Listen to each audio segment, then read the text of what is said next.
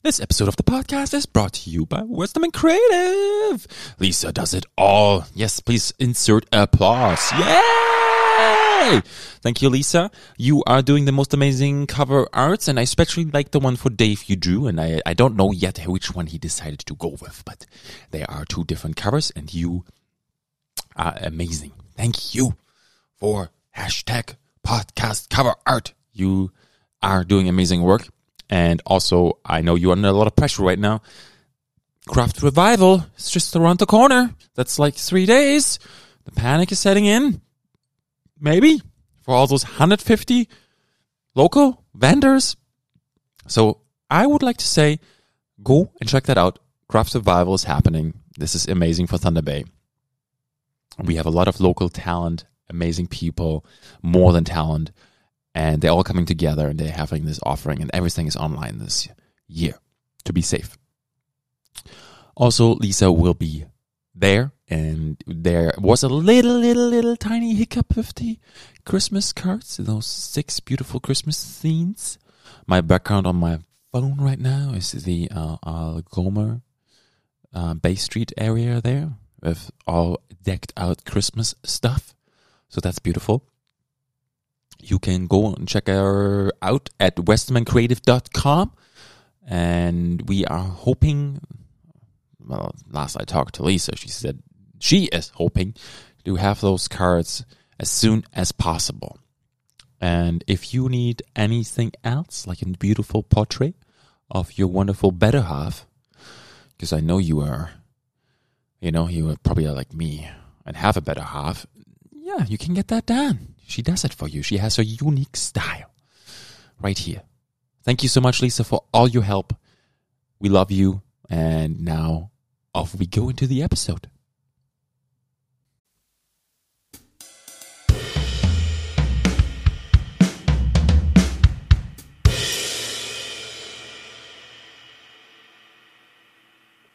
Logan. Yo. Yo. What's up? Yo. Wow, what's that background noise? Holy Moses. Just my stubble. Are you itching your beard? Yeah. It's a new, put that on the soundboard. Ooh, that's your mustache in November? You doing this? No, I just... You should grow a beard. There's many things wrong with that, but yeah. Wow. Okay, well, we are waiting for our special guest for tonight. This is episode 88. Very special guest in the house. And, you just texted me. Yeah, I gotta get back to him here for a second. So just hold this conversation, Logan. You could do it. I'll talk with myself here. All right, ladies and gentlemen. It is I. The one with no beard. Yes. Oh, and there is Dave. Dave is here. Ta-da. Dave? I'm there? Yeah. You can hear? Ooh. Yeah. Hey, so Dave, Logan, Dave. Hey, how's it going? I can't see you, though. I know. It's just, we don't want to see people. Oh, really? We don't do that? Not on this. I have something in my teeth. You never know. All that spinach. Yeah. Okay, let me do the quick introduction here. Well, this is episode 88. Very special guest. Mm-hmm. We have Dave Thomas. And Dave Thomas is with Salt and Pepper Catering. Thank you so much for being on the podcast today, Dave. Thanks for having me. How's your day going? It's been busy. Yeah. It's been like a 6 a.m. start to right now, and I got to go back afterwards. It's just one of those days, Yesterday, tomorrow won't be like that. It was today, and add in a podcast, and it makes for a full day. Yeah. That's a pretty full day. Yeah, but it's good. It's been Thursdays have been like that the whole month because we do takeout on Friday, and we got a couple big jobs in the go, a couple last minute orders, and boom, all of a sudden you're just working nonstop. So, gotcha. You like that when you're just like nonstop? I like it. You know what? I like it when I'm a bit more organized, like I know what's going on. But we took a couple of last minute ones, so it's a bit of running around. But it's so I won't complain too much. I'll just smile and say I like it. Please, sir, give me another. No, that's fantastic. Yeah. Hey, I noticed now the first thing I'm going to bring up, of course, today is the pizza. Yeah. So what happened with the pizza now? The pizza on our takeout? Yeah. Well, I figured it's a Italian menu, so it's about time that pizza showed up on that menu. And I worked on it for a month and got the whole thing down, what works good with our ovens that we have there, because we don't have a exact pizza oven. And decided to go with it. And it's been popular. So this is week 2. And we sold just as many this week as we did last week. And it's going good. So I'm happy with it. Yeah. Nice. And we added soups in too. So people were just cool. Good time of year for it. So, now we got soup, pizza, pasta, salads, dessert. And we got the whole takeout thing going on. So it's kind of, just kind of keep reinventing it because of the state we're in, because the catering, what it used to be, because groups of people are, not allowed. And that's catering. Right. Yeah. I'm a big takeout guy now. Yeah. Yeah. You got to change what's going on. Yeah. So we're enjoying it. So it does make for a long one the night before getting ready for it, but whatever. You just happy people are ordering from you, and they're happy with it too. So very all true. Good. Yeah. Ooh, and those meatballs. The popular one. Yeah, I love them. Yeah. Okay. Good. So you got to. Yeah. I'm sorry, I didn't catch that. You got to get a pizza now. Yeah, I know. I tried last week, but your cutoff comes so quick when you're involved with the days, and it just goes by, right? I know. It's hard. I saw it, and I was like, "This looks like really good pizza." Yeah, it is. And I heard good things about it. Good. Okay, well that's good. We make good dough, and everything is always top notch for whatever ingredient is. We just want to use the best, and that's how the whole thing goes. So. Pasta takeouts, so we just want to separate into our own little thing, and I use the ingredients that I use, which I believe are the best ones, and make it as fresh and as last minute as possible. Right. Yeah, that's what I think separates us. That's quite the balancing act. Yeah, it can be, especially really busy. When it gets busy, it's. I have to say it's a bit easier now because we changed the system. People are ordering in advance, whereas in the old days, people would just come in with their own containers and that kind of thing. We didn't know how many people were coming. So, we'd have 10 staff there ready to dish out as quick as we could. But now it's all pre-ordered. It's ordered online. And I like it this way because it's more controlled and I know. So. Yeah. Yeah, that does help. Still, I mean, when 4 or 5 o'clock hit and everyone's coming in for dinner, all those orders are coming in at once. I make all the pasta at the last minute, and their order is put together like just with 10 minutes to go, kind of thing. Wow, it gets a little bit hectic, but still, for sure. Pasta, so that's how we. Yeah, that's fascinating. Wow, I love pasta. Pasta is a good food. Yeah, good pasta. So you have yourself 36 hours, right? Because the cutoff is on Thursdays, is like at 1 o'clock or something like that. Yeah, Thursday at 1 o'clock, and even sometimes that's pushing it. We would like Wednesday at 1 o'clock, but we'll go with Thursday at 1 o'clock. And so yeah, we put it out on Tuesday, and it goes till Thursday. Which that's enough time to figure out what you want. Yeah, I think so. Yeah, so there's always some people that want our last minute, but what are you gonna do, right? Yeah, I know, right? 36 hours, and you can call or you can order online. So Joe Q at Sensia made us a cool online ordering thing, and it just kind of changed the game for us. So we do lots of that now. We're going to do some Christmas stuff with that. Probably do a Christmas dinner takeout.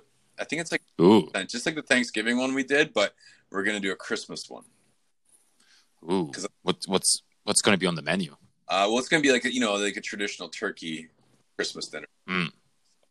That's the plan, and because I don't think I'm going home for Christmas this year, so I might as well. Yeah. No, Christmas this year will be different. Yeah, a little bit different. Yeah, it's a little bit. Okay, so Dave, you did this. This is happening since 2006. Is that correct? Salt and Pepper, yeah, April 1st, 2006. So that's April the 1st, and that's not a fool's joke. No, we didn't have any jobs. We just happened to open that day, but I don't even think the phone rang. So, But yeah, what's that? Is that 14 years? 13? Yeah, 14. Yeah, 14. All right, well, we're gonna have a party at 15 then. So, so April 1st, 2021. Will that be 15? Can you do the math? I would say so. Yeah. Logan is better in math than me. Logan, sure. Let's do it. Let's do that. 21 minus 2006. Yeah, pizza party. Pizza. Okay, so how did this all happen? How come you started a catering company? Well, I did catering when I was younger as in like 2021. I did it for about a year at a company in Toronto, and I always liked doing it. And so I always, no matter what restaurant I was working in, I always said I want to start a catering business. And eventually I did. So I mean, the more you think about something, the more it's going to happen. And then eventually that happened, and I just happened to find this particular kitchen because there was an ad in the paper for it, and it worked out well there. So yeah, I just like the idea of catering because it was like there's something always new on the go, so like, always a new location, whereas restaurant just it's good, but it can get old after a while, especially if the menu isn't changing and stuff. So I like that world. Because there's no dining room in a way. Do you mean that's what you mean? Well, I like that you can you're always doing something different in catering, whereas in a restaurant a lot of times you're cooking the same menu and it gets a little bit repetitive after a while. With catering and running a catering business, locations all the time, different logistics, different people, the whole thing. Yeah, that makes sense. I like that about it. Don't get me wrong, I love restaurant too. That's all I ever did. Up until Salt and Pepper, but with this, it's pretty cool. So I enjoy it.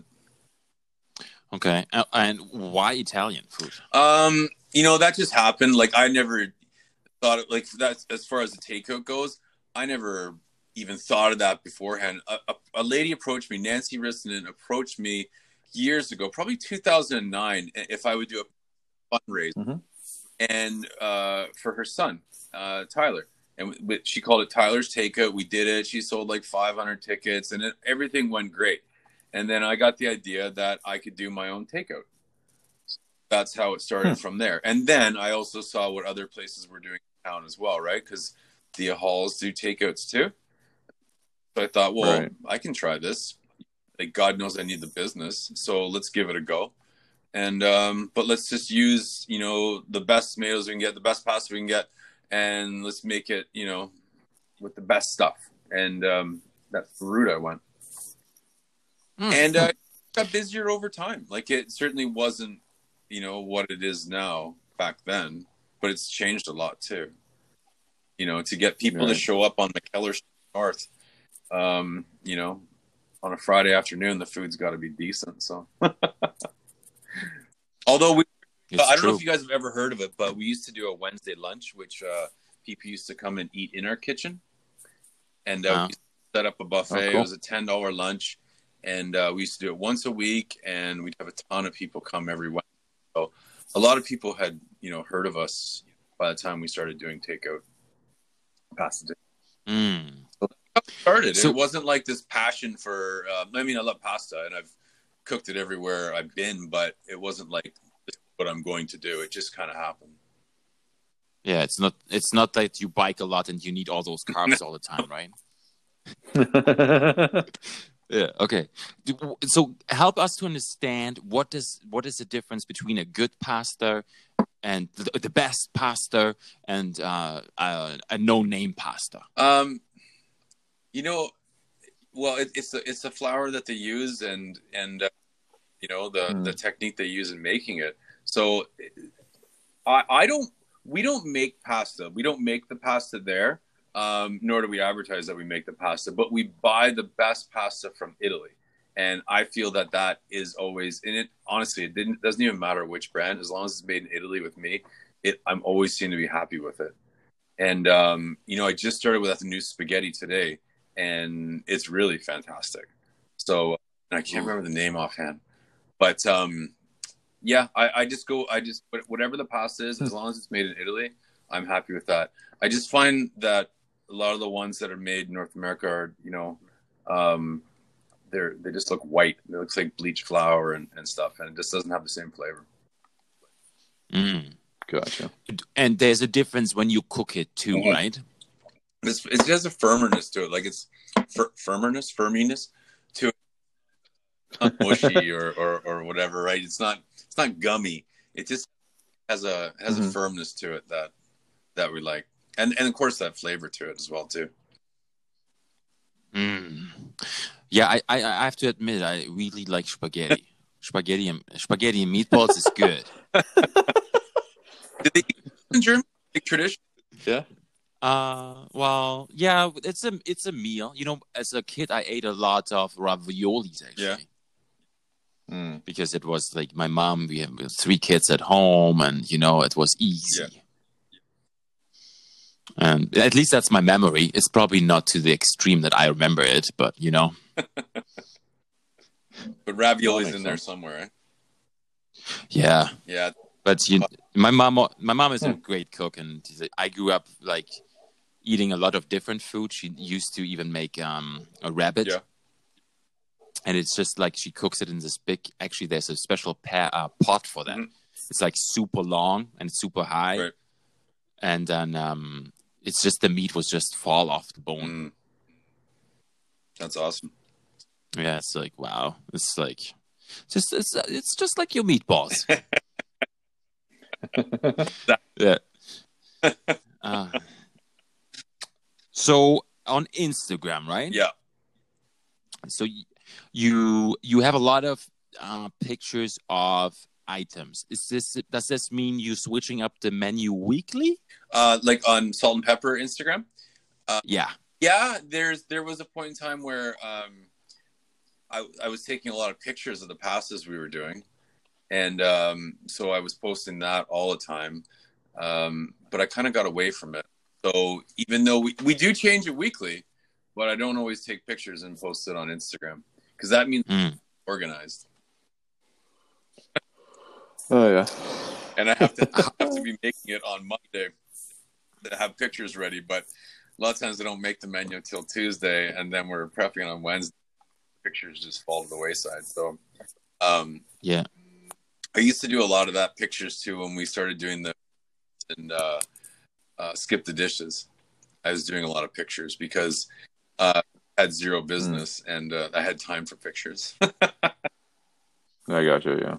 Oh, okay. With COVID, you mean? With COVID, yeah. So generally there's no time, and I really don't even think about pictures, and I don't think about Facebook or Instagram or updating stuff because I just don't think about it. And I want to. And I wish I had somebody that could just do it for me, but I don't. But sometimes it pops in my mind, and I get some done, or I make I get a bunch in one day, and then I'll spread it out over time. But yeah, I like putting stuff on there and advertising it and showing people, but I wish I did it more often. Yeah. How do you come up with those recipes in a weekly schedule? Honestly, just sit down in front of the computer and then just pick one thing, and it leads to another thing, and that's it. Oh, yeah. That's all there is. Just been doing it for so long that you just sit there and stare at the wall, and then like literally think of each vegetable and each meat and each cheese and each pasta, and then just put the whole thing together. And sometimes it goes real quick, and sometimes it doesn't. Yeah. Gotcha. Yeah. Yeah. So you actually cook it first before the time it goes out, right? The pasta. Yeah. Like I mean, like say there's a picture on Instagram here about the salmon and dill asparagus bow tie with creamy lemon parmesan sauce. Yeah. So do you make this once before you cater it? Yes. It's just been made once in the kitchen there. We make it, take pictures, eat it, and that's all that its use was for, you know? And that's done ahead of time before the takeout. So is there ever too much pasta for you, or are you good with pasta? No, really. I have to stop, you know? Same with pizza. The whole thing. That's what's scary about it. Is it never gets old. You know? Yeah, it's like an addiction. So, it's big. Carbs don't make you fat. It's how much carbs you eat that makes you fat. It's very true. But it's hard not to overeat on it. Like when we're doing this, when we were getting that going and figuring it out, like we ate so much pizza this past month. It's like you wouldn't believe how much pizza we ate. Like how much pizza? Like a truckload. Wow. Yeah, you got to try it out, eh? Yeah. But it was good. We ate some lousy pizza, and then we started eating good pizza, and I just figured... Like, I don't use a stone. Stone didn't work out for us. Like, you know, like a lot of pizza ovens are all in stone and everything. And I tried using a stone, and it just wasn't working with my oven. I'm using a convection oven, so I needed something that was going to... I was finding that the top of the pizza was cooking faster than the bottom of the pizza because of the hot air. So I needed something to keep up. So I ended up buying a steel stone. And I'm not in the pizza business, so I didn't even realize that there was steel stones. Not just a stone, I'm just referring to it as a stone. But it's a piece of steel, and you put it in your oven, and you cook pizza on it. And that's what I'm using now. And it works great. So I bought a couple of them now. And you get a good brown crust on the bottom of your pizza, and the timing is perfect in a 500-degree oven to get a brown crust and the cheese and everything nice and lovely on top. Wow. Yeah. 500 degrees. Yeah, well, that's low for a pizza oven. People might correct me if I'm wrong, because I'm certainly no expert, but it is like a pizza oven is generally a lot hotter than that. So, but that's my oven. That's what it reaches. So that's why I'm saying that's what I had to deal with in figuring out how to do it. But if you're eating it, and then with the reheat, we're saying 10 minutes at 400, works perfect. And the crust that we make has just the perfect amount of chew. Like when you're biting it, it's not bread like, and it's not rock hard, but it has a nice chew to it. Yeah, and you do Saturday pickup too, right? Like pasta? Yeah, or is it just Fridays only? We used to do it just once a month, but since COVID, found our way and went back to once a week. For years, once a week. And then we switched to once a month because there's so much catering to do. But now, since there's not much catering to do, we went back to once a week. And we made the menu bigger, and it's pretty fun. And with ordering, like it's pretty enjoyable, actually. Yeah, online order is really easy. I tried it out once, and it's just like bam, bam, bam. Liked it? Yeah, I did. Did you ask Hugh about that when you finally met him? No. We were. No, we talked about Sentia a little bit more. Oh, okay. Yeah. I used to Sentia, and he used to get very upset with me. I know it's hard to pronounce that correctly. And then he's like, it's Sensia. And I said, oh, okay. Well, yeah, I didn't ask him where the name originated, actually. I don't know. Sensia. Hey, Dave, what's your favorite pizza? Good question. What's my favorite pizza? Something with goat cheese on it. Butternut squash, cream sauce, and goat cheese. Like the really stinky one? No, not really stinky. I don't like stinky cheese. Okay. I'm like one of the few and far between guys that don't like it. I don't know. It doesn't do anything for me. Yeah, something like that. Some, fresh thyme or with some garlic, something like that. Just a little bit different. You know what I mean? Yeah. And what would you pair it with beverage? Whatever's cold. I'm not any kind of cocktail, really. You know what? Red wine just is fantastic with pizza. Like what? Yeah. Why is that? I don't know, but they work really well. Yeah. Is it the cheese, maybe? Maybe. I don't know. Or how the wine makes it feel. Who knows? Or okay, or no. Oh, sorry. Go ahead. Or a glass of whiskey. That works well too. Like a proper 12. Can you see that? Yeah, a full glass of whiskey. Yeah. And you do amazing desserts too, right? Yeah, desserts. We make them all too. So we make tiramisu, a Bailey's cream tiramisu. This pumpkin cheesecake, lemon blueberry cheesecake, and a raspberry mousse, which is very addictive. So you should do those next. Do you have to stay away from the bake shop area then? I do, yeah. I love desserts. As soon as I get the taste in my mouth, I need it to keep going. I just want to eat more. Like, I love desserts. All dessert eats, and I can't eat it like as soon as I see it at work, like in the morning if we're doing something, I just want to go over and grab one. But if I eat like sugar on empty stomach, I just go like haywire. So I have to like stop Slow down. And another item I see here is a mini croissant sandwich. Yeah, doesn't get ordered enough. Ooh. So not enough. Sorry, what? And they're cute and they're fun to eat. And I'd like to see them get ordered more. You know what's funny about those is since we're talking about pictures, I've made those, try to take pictures of the platters, and I just can't make it happen.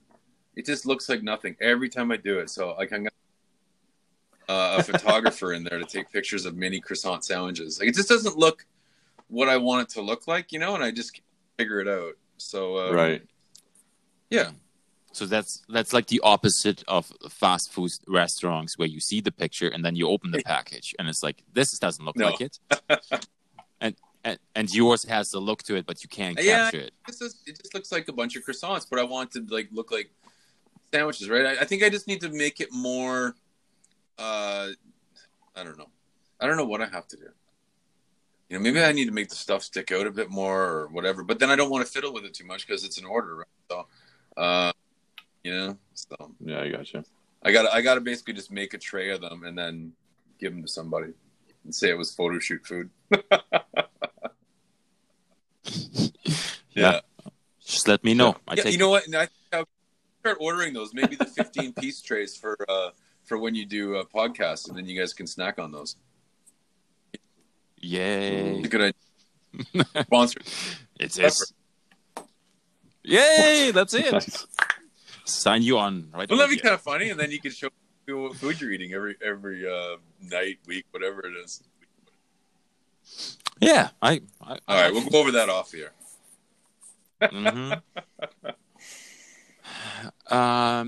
So you do 3 different kind of pizzas right now? Yeah, we started with 3.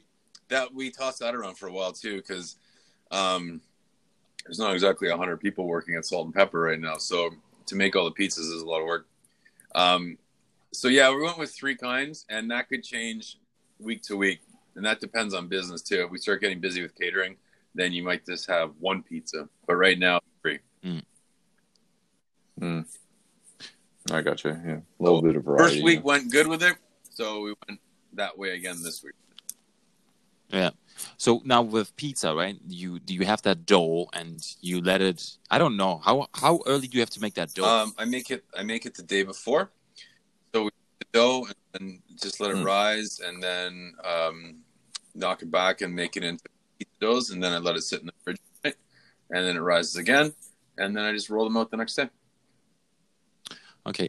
Are you like the guy in the store and the kitchen where you throw around those pizzas in your hands and it's just like? I can do it, but I'm not doing it for these ones. No. Okay. So I'm doing them all on a board just with flour. So no, I'm not. But that is an awesome way to go. Is there a benefit to throwing a pizza in the air that way?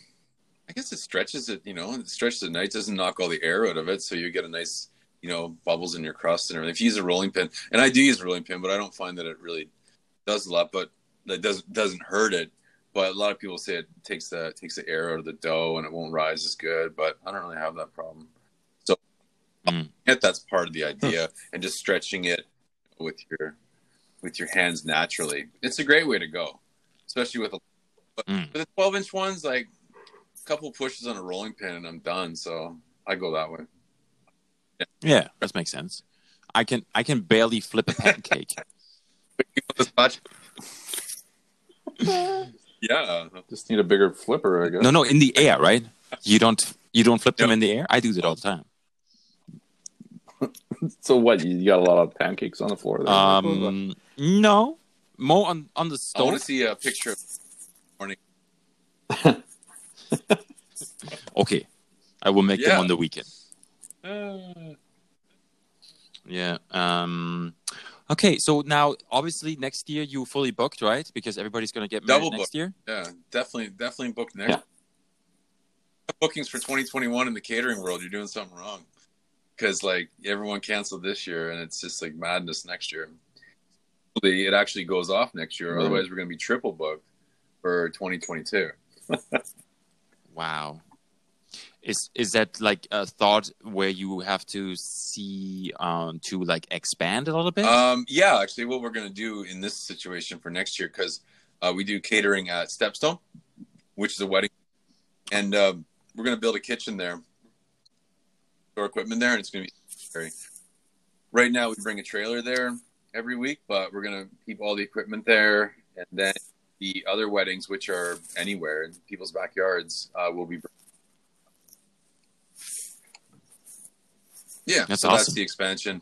I run the other. Susie would probably run the ones at Stepstone, and I'll run the other ones that are off-site with more challenges. Yeah. What is the biggest challenge in catering? Like when you're off-site at a wedding, something like that? Yeah. The biggest challenge? I always say number one, always the biggest challenge was getting enough power. Because in the beginning, when you get there, you have like all the generator that you need, but over time, all the plugins slowly fade away to all these people that show up and need it for everything. It's always power, whether people take it or whether it's underpowered. And you need it for some stuff, or you want to brew coffee and there's not enough for you. So it was always an issue. And if you don't have that sorted out ahead of time, like there's nowhere to go on the event day. So you need to have that figured out. So challenge that. Another challenge too can be the placement of the tent and where that is, compared to where you are and where you're operating, because the distance between the two for servers walking back and forth can be a challenge. It's just, and it's times change. Weather is a challenge too. So I'm not narrowing it down to one. Yeah. No, that's good. It's interesting to hear about that because I don't know about those things. From the caterers, it's a big tent, so they're never connected that well, like in a backyard. Stepstone, it's fun, but it's a wedding venue. So weather is always an issue too, wind or rain. That's part of the thing that I like though too is being outside on those weddings and you're constantly looking for problems that you can solve before they happen, and that's how it goes. Yeah, and you've been doing it now for a long time. Yeah, and right? like for the most part, like no one ever taught me like I never catered a wedding with somebody. Like I catered my first wedding on my own and figured it out from there. Like the catering that I did when I was 21, we catered for the Richard Ivey School of Business in Toronto. So we did like the lunches and dinners for that.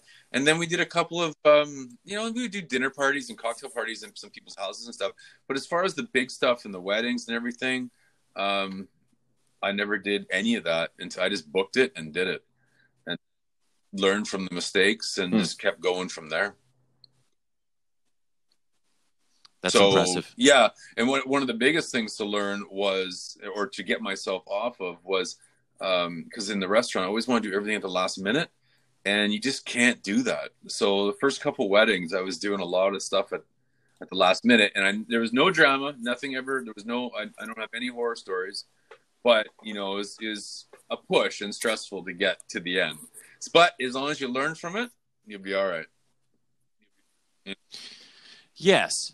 you apply that knowledge then, right? So there's a lot of things you can do ahead of time for success, and that's what you have to do. But you just have to think about it afterwards. So yeah, it's pretty cool. Over time, you just get good at them, and then I got away from the custom thing, and I just wanted to focus on the menus that we had, so it's trainable for anybody that comes in that's working with us, rather than doing custom stuff all the time, which means I have to do it. Yes. You're the one that went to the meeting. You're the one. You end up doing it. I just want to focus on a good menu, and execute that week in, week out, and your life just gets easier. And as long as the food is good and people are happy, it's all. Yeah, it is. And obviously there's a lot of feedback for you, so it shows it works. There's a lot of recognition, like Walleye's Reader's Choice Award, Best Caterer. It's like, just line it up, 16, 17, 18, 19. You've been Top Chef winner of 18 and 19. You 12-time Chronicle Journal Reader's Choice Award winner. What? So pile that up. There's more. Yep. It's like 2009 New Business Excellence. And NOBA as well, Northern Ontario Business as well too, which was a cool one too. So yeah, there's been quite a few. Top 20 under 40. Ooh. Yeah. Wow. You under 40?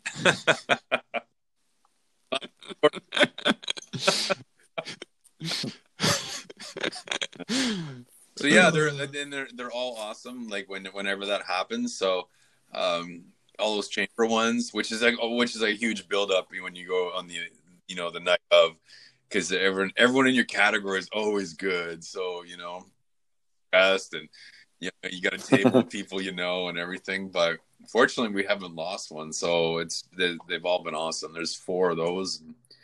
Chronicle Journal and Walleye, like those are awesome because that's all voted. Like the amount of people that like tick your name to vote for that is awesome. So appreciate anytime it comes, I totally appreciate it.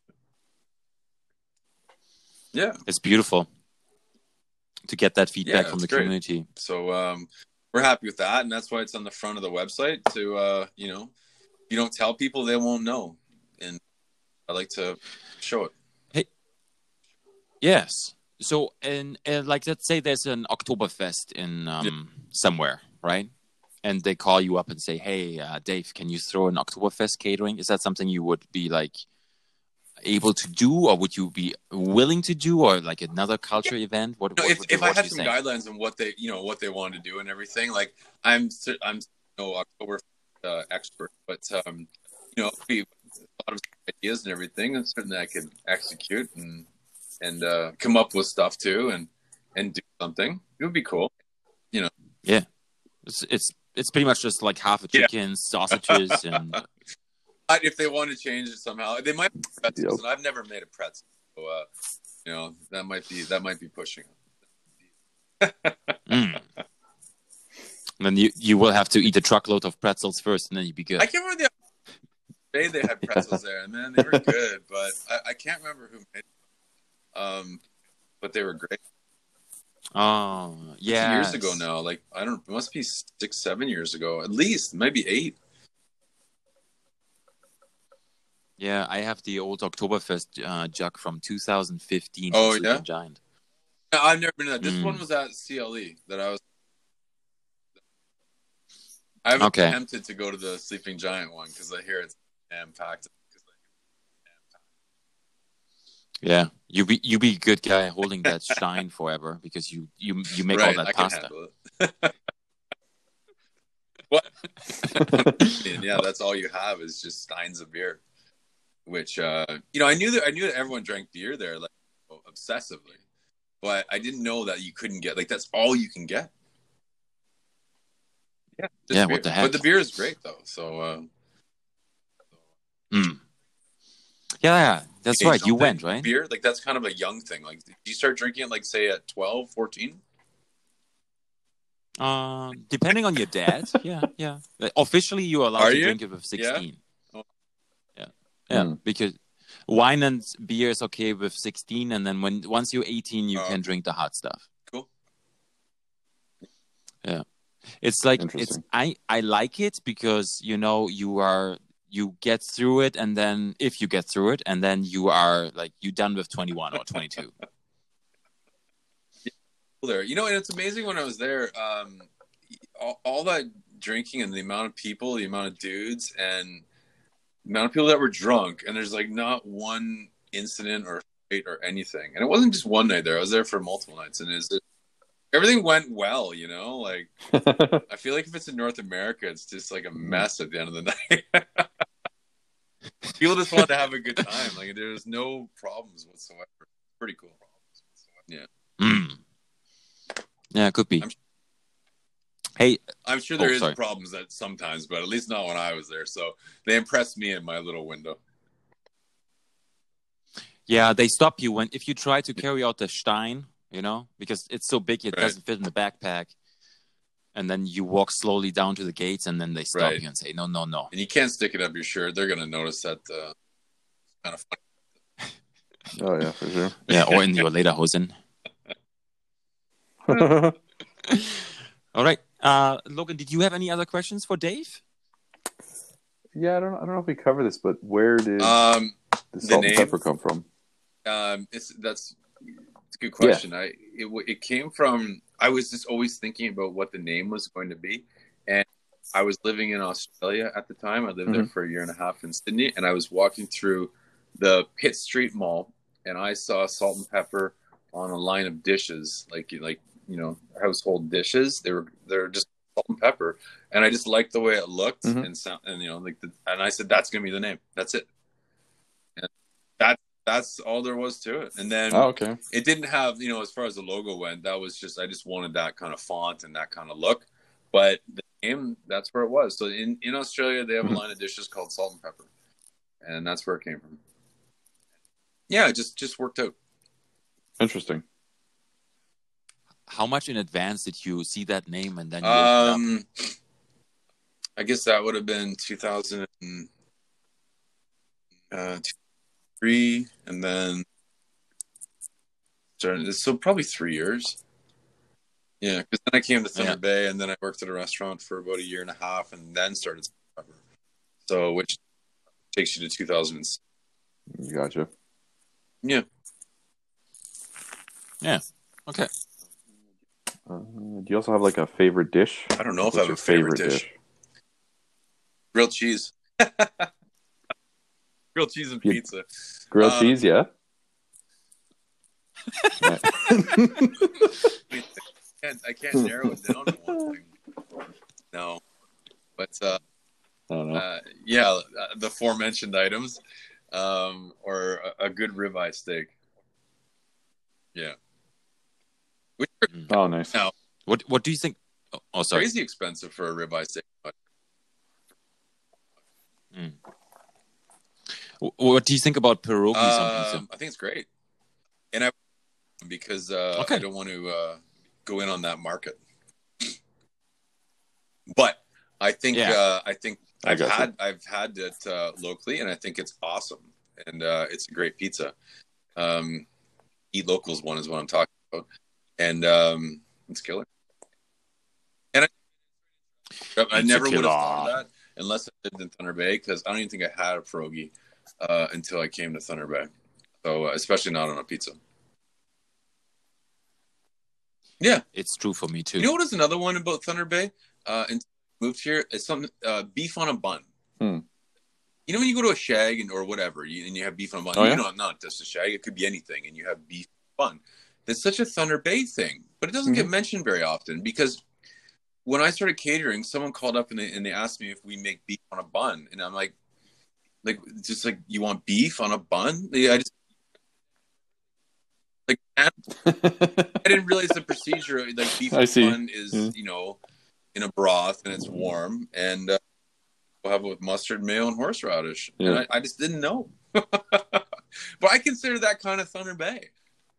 I certainly in Toronto, I never had it growing up or anything, So I had to actually research it. And at the time, I was working with at at George's Market, and I asked them about it, and they made it, and then I went and researched what it was.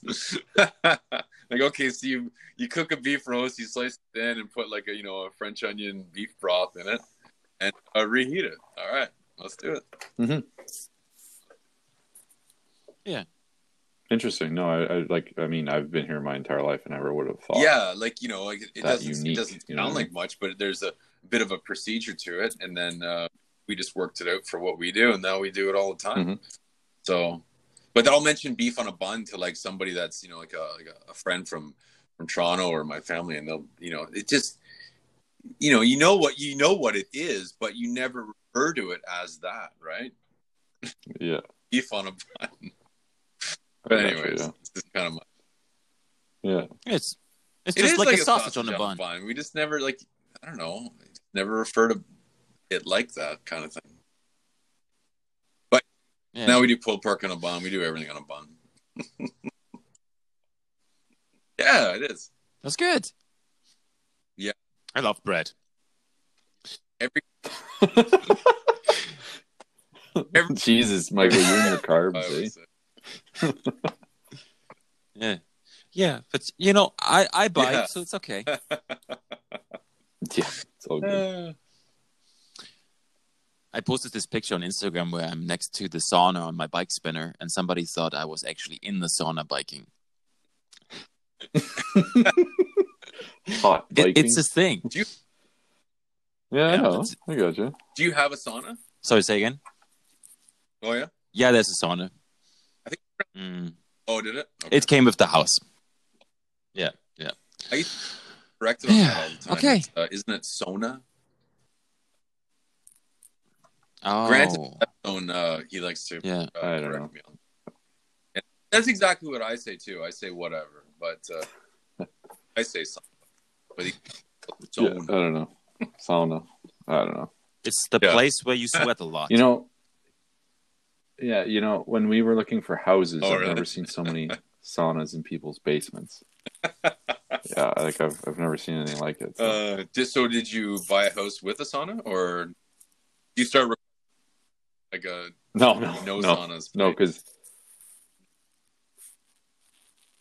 what we were finding is that there was a lot of mold damage from houses that did have saunas from improper installation. Yeah, I guess that could happen. So. Yeah, we got like a separate fan for it and where it is. Yeah, because of all the humidity. Yeah, as long as it's properly vented, you should be good. But a lot of places, it was just, I guess, no ventilation there. So. Get the camera okay. Like, since I can't see you guys, I'm basically just staring at your names on the screen. So every time it's so romantic. Every time Logan speaks, I look at his name. Yeah. All right, let's do the idioms. It's time for the idioms, ladies and gentlemen. Who wants to go first? Oh, here I was thinking you're taking charge again. You thought wrong. Oh boy. All right. I guess I'll go. So I heard this one a little while ago, but it's you can bet your bottom dollar. I don't know. Oh, it basically means like, yeah, you can bet your last coin and it's going to happen. So it's like basically just saying it's a sure thing. Bottom. Why are these the word bottom? Bet. I don't know. I guess they used to put money in barrels or something. I don't know. Yeah, I thought something else first, but No, it's not your money on your ass or anything, dollar. Yeah, say, and you don't really think much about it, but you know what it means. But when you're asked like what it means, you're like, I don't know. Yeah. No, and again, I've stated that many times. It's like we know what they mean. Right. What they actually mean, we don't actually know.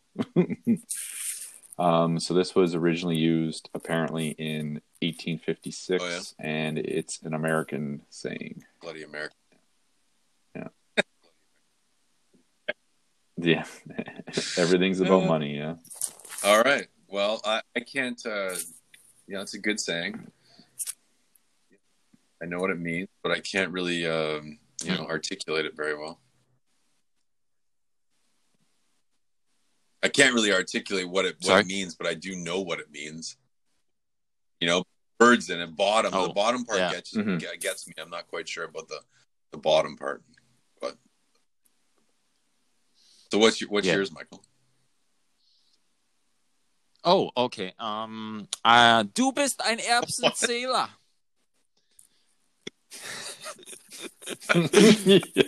Yeah, that's where I'm at. Let's translate this word by word into English. It says, you are a pea counter. Like the pea, the green vegetable that goes into pasta dishes. And so what do you think that means? If somebody counts a lot of peas, what does that mean? I don't know. It doesn't sound like a great job. Is that good? Does it mean like they worry about everything? Like it's good. Yeah, both thoughts are actually really good. Almost bang on. It says, if I translate it into the proper meaning, it means you are very nitpicky. Okay.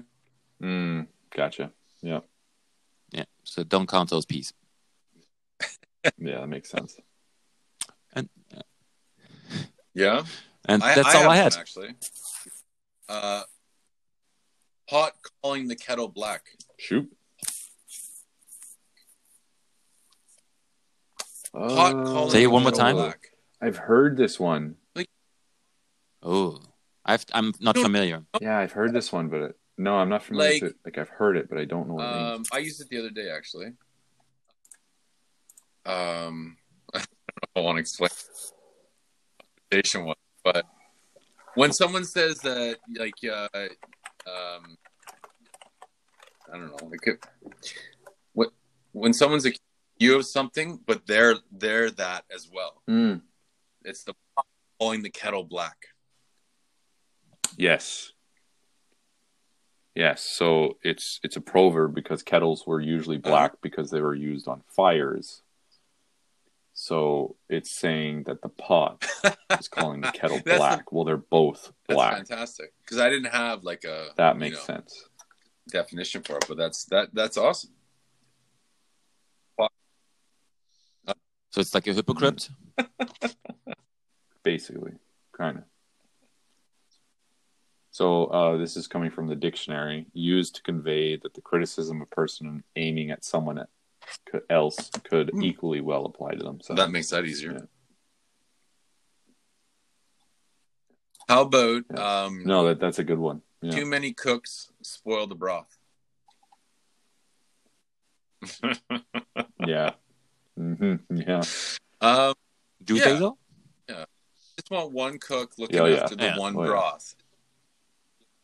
Hopefully he makes broth good. Yeah. Or what is it? There's a bunch like that. It's like too many hands in the kitchen or in the pot or something. Yeah, with money too, right? With money too, there's one where too many hands in one cash registry or something. Yeah, it's like one chef will think or they say too many cooks in the kitchen, right? And they all just kind of we use that term all the time. Like when we show up at a job and there's 10 people trying to run the show, we just too many cooks in the kitchen. So you just try to find the cook that knows the most. Yeah. Usually those are at the church jobs where you go in, everyone's in the basement and they're all, running around trying to be the number one cook, but they're all doing the same thing. Yep. It's hard. Okay. Do you have another one or was that two sayings? Those are my best ones. Yeah. Okay. I thought they were good. I love them. I really like the pot one. Yeah. Thank you. Okay, then let's do some space news. Yeah, so space news this week, we got 4 astronauts. They went officially to the space station in the Crew Dragon. This was the first time that NASA pretty much catered out the space flight to SpaceX. Yeah. Did you hear what I just said? That's awesome, right? And they are going to stay up there till April. Cool. Oh, nice. Wow.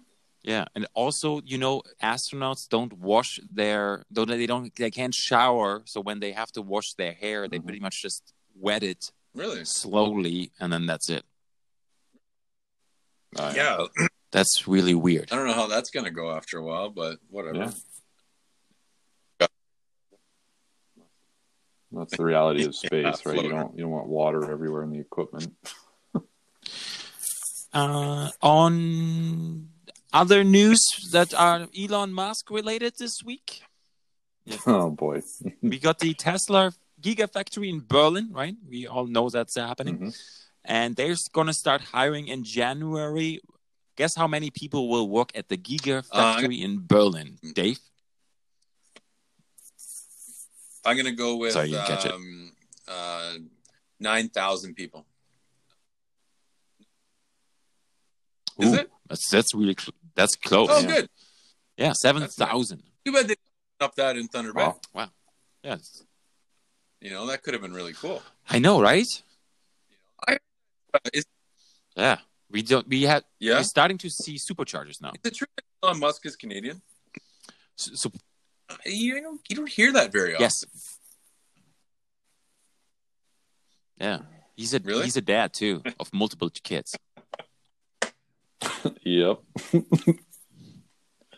Yeah, he has one with Grimes, the artist. And then he has twins, and then he has another one. Yeah. Oh boy. How does he do it? I don't know.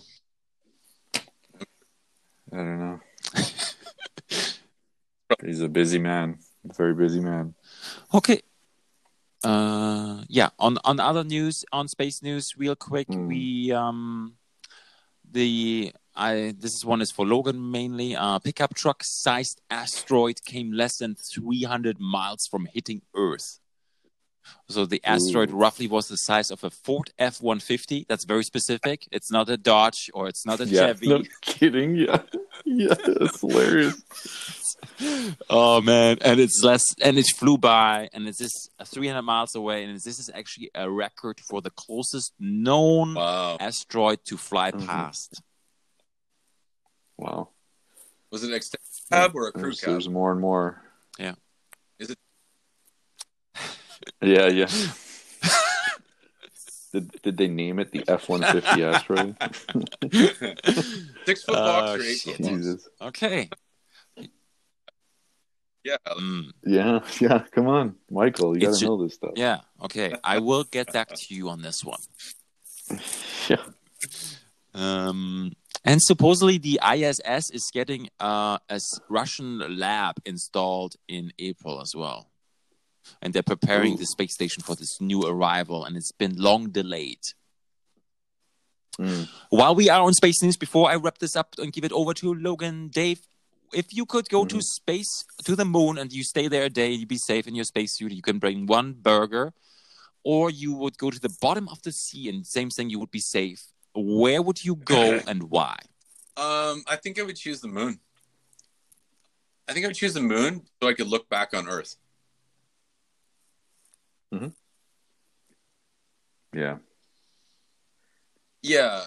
It's a very popular answer. It's intriguing. I'd like to be at the bottom of the sea too. That'd be pretty cool. But I think I would go the space route and look what it looks like from the moon. It would be pretty cool. It's super cool. Yeah.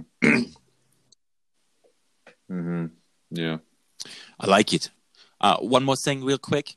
The Tesla holiday software is now out, okay? So the fireplace and the Christmas music, you can play that in your Tesla right now. Tesla?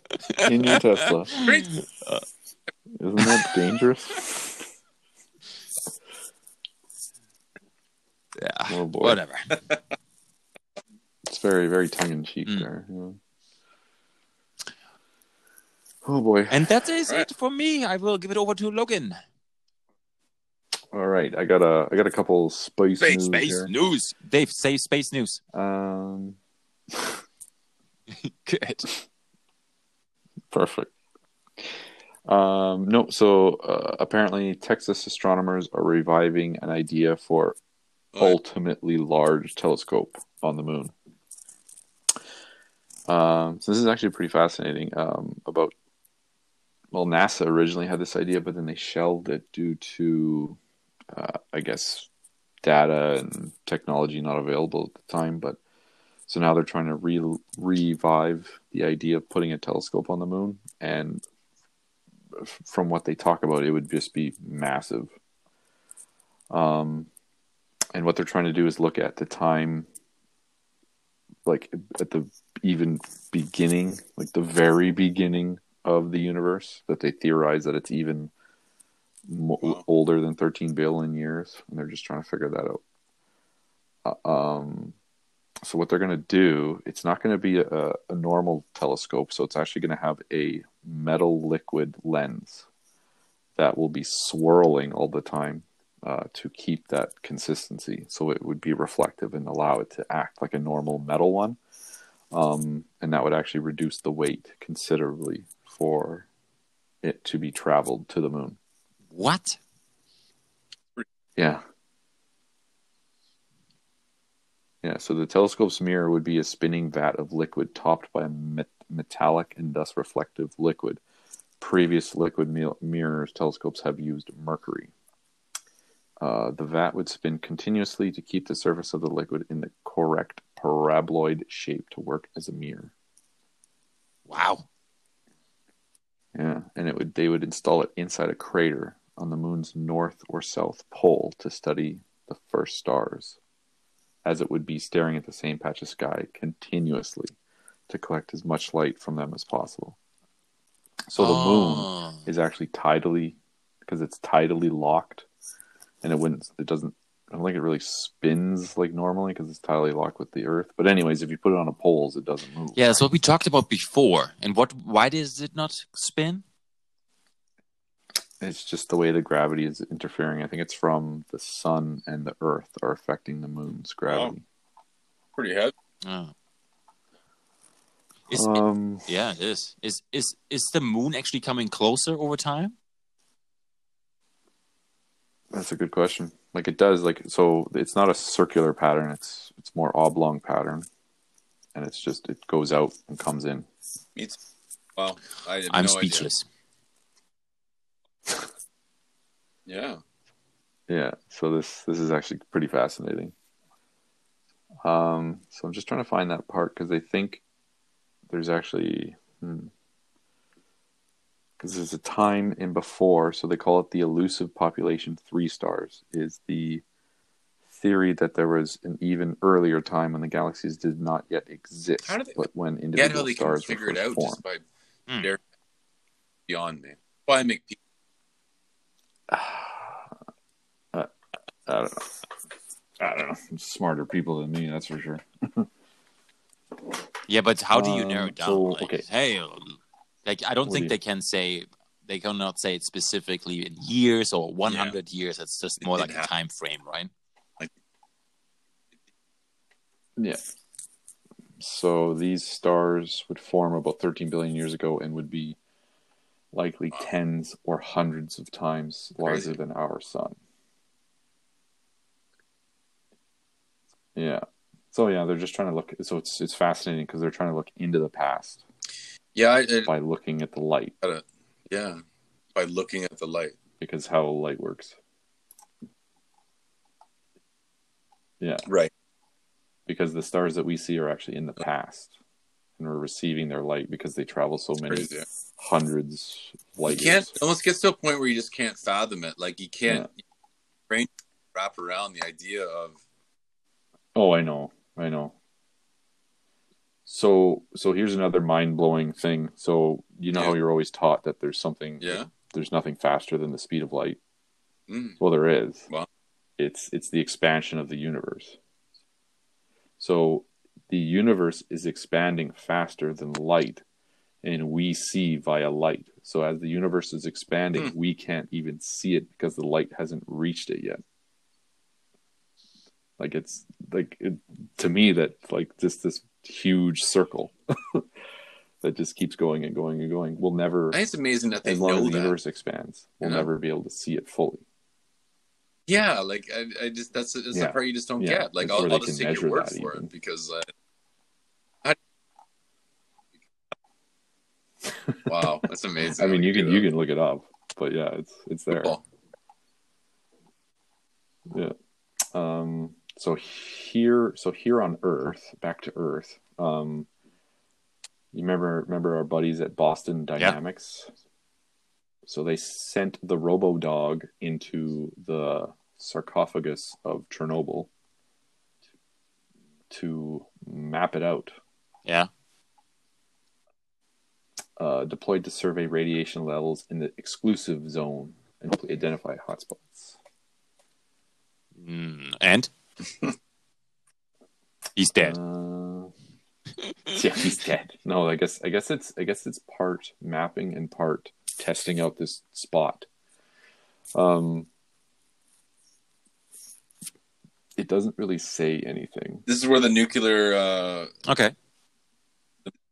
Okay. And so, what are they trying to figure out? Mm-hmm.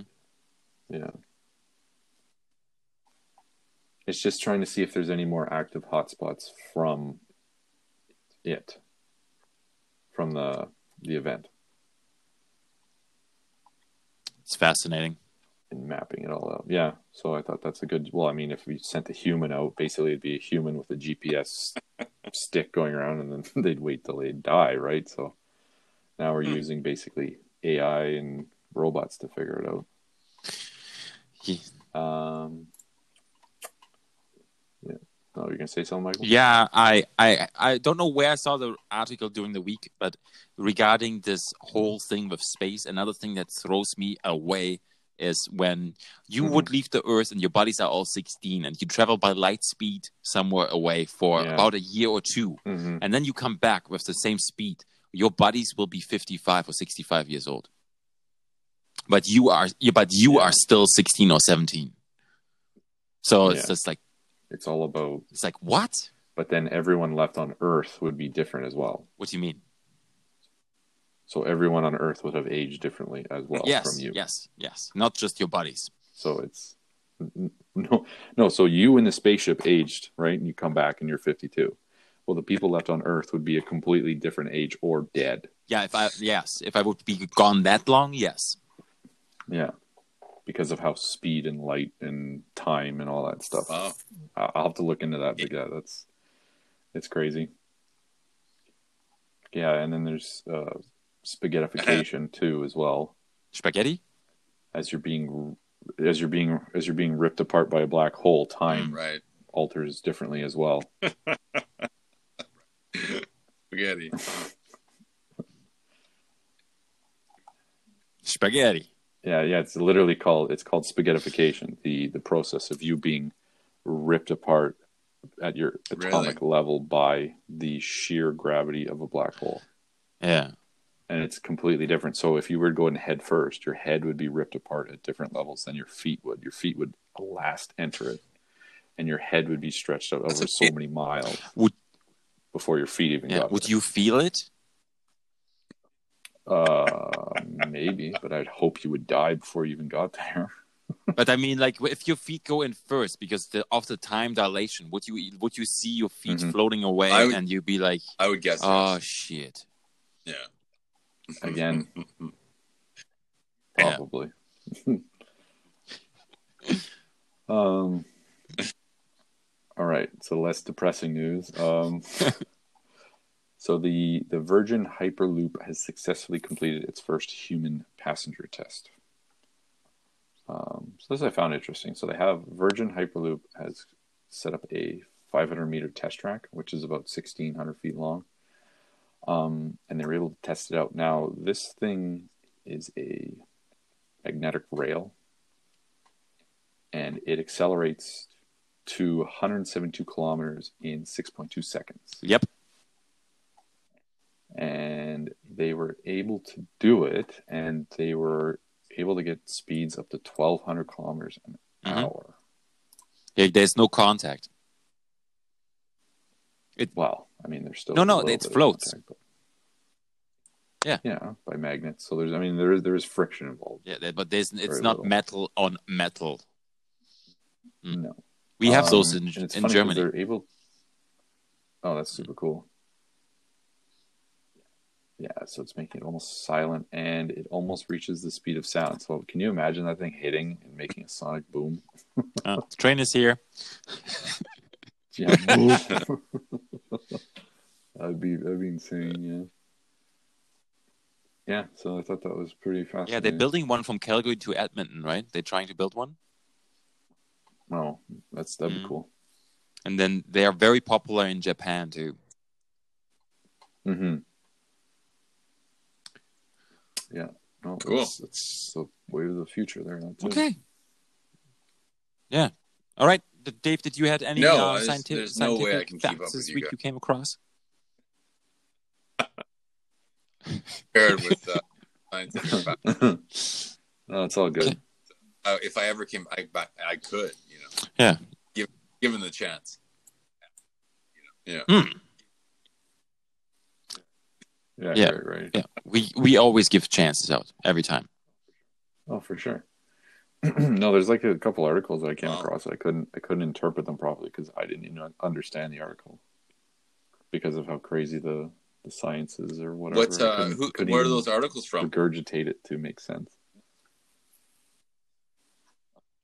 So it's usually like snippets. It's just like they just show up on my phone, and I guess my phone has learned that he likes science stuff, and he clicks on it. So yeah. And then actually I go to a really neat website called IFL. Okay, cool. I love this space news stuff. It blows me away. Yeah. Yeah. Mm-hmm. Oh yeah, it's fascinating. Just the stuff that comes out. Yeah, we're so small. Yeah, it's amazing. Oh, 100%. Yeah. Yeah. Okay. Then we are good. Yeah. Okay. Dave, thank you so much for being on the show. I'm just gonna do this spiel out of this episode, and then you can have the chance to tell people where they can find you and everywhere. So this was episode 88. Very special guest today, Dave Thomas. Thanks. Of Salt and Pepper Catering. It's up to me. It's up to you now. Like yes, now it's all you. I'll be quiet finally. You can, but you can tell where people can find you. Well, we're at and 808 they can place McKellar the Street order North, for next week, right? Which is just off of Northern Avenue, and one street below Vickers. So that's where we are physically. Website is www.snpcatering.com, and we have all of our stuff on there, menus and prices and contact information. Yeah, I got to say that too. Instagram, yes, Facebook, and then you're also on Instagram. Salt, pepper, T-Bay. Not salt and pepper. Salt, pepper. There you go. Okay, cool. Yeah, I will tag you, and then people can find it. I appreciate it. Thank you so much for being on the podcast tonight. Yeah. Okay. Talk to you later. Have everybody a good night. Bye. Yeah, you too. Okay. Cheers.